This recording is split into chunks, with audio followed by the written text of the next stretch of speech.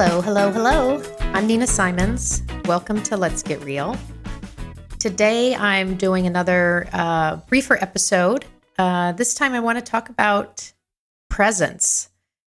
And I'll be speaking directly to you, no guests today. And I thought this topic would be helpful because I often have clients asking me about this and or coming to work with me specifically to develop their leadership or executive presence. And there's a lot of misunderstandings, I think, about what presence actually is, especially in the organizational context. So I know people want to feel more confident and inspire and motivate others, and that's one of the reasons presence matters to my clients. Presence is also important in terms of working with peers and having influence with others, especially when you're in a high-stakes meeting with your team or your peer group and your boss. It can be helpful to talk about what presence isn't as we get into this conversation. Presence isn't about exclusively about presentation skills or tactics for getting what you want with others. In fact, these things can be helped by a strong presence and a centered presence, but it's not all of what presence is. Presence is a resilient, resourceful state of being that allows you to access your best in yourself and also be aware of what's happening in the moment with others. I'd like to share a very simple model with you that I believe you can use to think about how you want to develop your presence. It's a three-part model. It's three elements, almost thinking of it as a three-legged stool for having a centered, calm, and connected presence. The first element is a centered body. There is no presence if we are not fully embodied and connected to our full selves.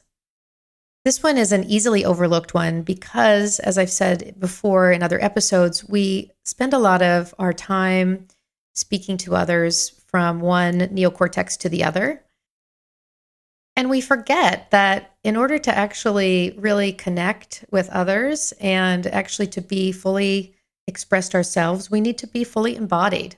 We need to personify the fullness of who we are, including our physical form. For me, a great example of a leader who has a embodied presence is Michelle Obama. Anytime I've seen her on stage, whether she's seated or walking or standing and delivering a presentation or speech, I am so drawn to her sense of calm and her sense of confidence in herself and how embodied she is.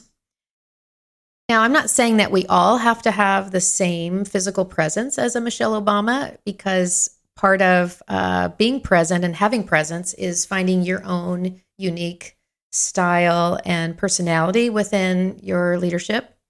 But I think she is a great example of someone who is fully embodied as a leader. The second and equally critical leg of the stool for presence is to have a clear mind. This in and of itself can be really challenging for us in the digital age when we have access to so much information all of the time. And yet, if we're not clear and present and able to see what's going on around us and to have people have a sense that we are present for them, then presence doesn't really exist. I think about even something as simple as my dog Zoe, and how she kind of knows when I'm on my computer or on my phone that I'm not fully present and that I'm not really available to her.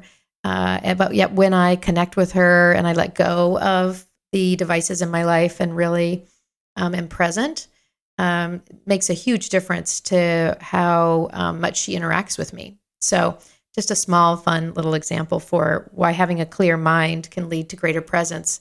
It's also really valuable when you're in a conversation or a meeting. So rather than worrying about the next thing you're going to say, of course, it'll be brilliant, I know. Instead, just keep your mind clear, listen to what's being said in the conversation, kind of suspend your opinions and what you want to add, and just allow the conversation to evolve and be present. And I guarantee you, I worked with a leader who was really, really talented and had a great influence on his peer team. And he attributed it to his ability to actually be present and be silent and be a good listener in peer meetings. And then come in when he had something that really felt essential to moving the conversation forward. So self-management, of course, is a part of a clear mind. And as you can tell, it also means less is more. Talking less, listening more is a really wonderful, easy way to develop your leadership presence. And now the third and equally critical leg of the stool for having a strong leadership presence is an open heart. I guess you knew I couldn't have this conversation without bringing in the heart and the emotional landscape of who we are as leaders. I really love Brene Brown's description of having a strong back and a soft heart or soft front. I think that's what this one means to me. This isn't about being overly emotional or needing to do a lot of caregiving in your team meetings or conversations, but it's really about your willingness to be vulnerable and be known by the people who work with you. So your willingness to share of yourself, and also your willingness to be affected by others, by how they're feeling, what they need. And so this open-heartedness, you see it often in emotionally intelligent leaders, and oftentimes it's not something that people spend a lot of time developing. I think there's a misconception that being open-hearted is either something you're born with or something that your family gives you, but that you can't develop it. But actually, that's not true. I know as a faculty member for the Coactive Training Institute, where we train people in becoming coaches, I've seen firsthand how being curious and holding people with positive regard can really develop this open-heartedness. It's easy to stay open-hearted when you're in a relationship where there's a lot of positive regard or a lot of respect. But one of the most vital places where open-heartedness can really make a difference is when you need to have a difficult conversation. Because that's the times when it's most easy for us to get reactive, even if we're not holding the other person in a negative way. We might just be in our own anxiety about giving bad news or having to give tough feedback. And in those moments, if we can stay open-hearted and remember that this person is much more than this particular situation that you find yourself in, that's a really great way to have the conversation go better, because that other person is really going to feel your respect. So these are the 3 access points to greater presence: having a centered body, having a clear mind, and having an open heart. These are things that you can develop, and I'm going to give you a couple of ideas for exercises to do just that. The first one is, of course, to develop more present moment awareness. And I'm going to leave in the show notes a really fun little 1-minute video. Actually, it's a 5-minute video about 1-minute meditation. So it's a way to integrate more mindfulness into your day when you're in an elevator or when you're taking a walk or just in any moment at your desk. And so it's a very fun and playful way for us to have a structure to remember that the present moment is available to us all the time. It's just there for us when we're ready to access it. The next idea I have for you to develop your presence is to do a data detox or a device break. December is a good time to try this because you have some time with family.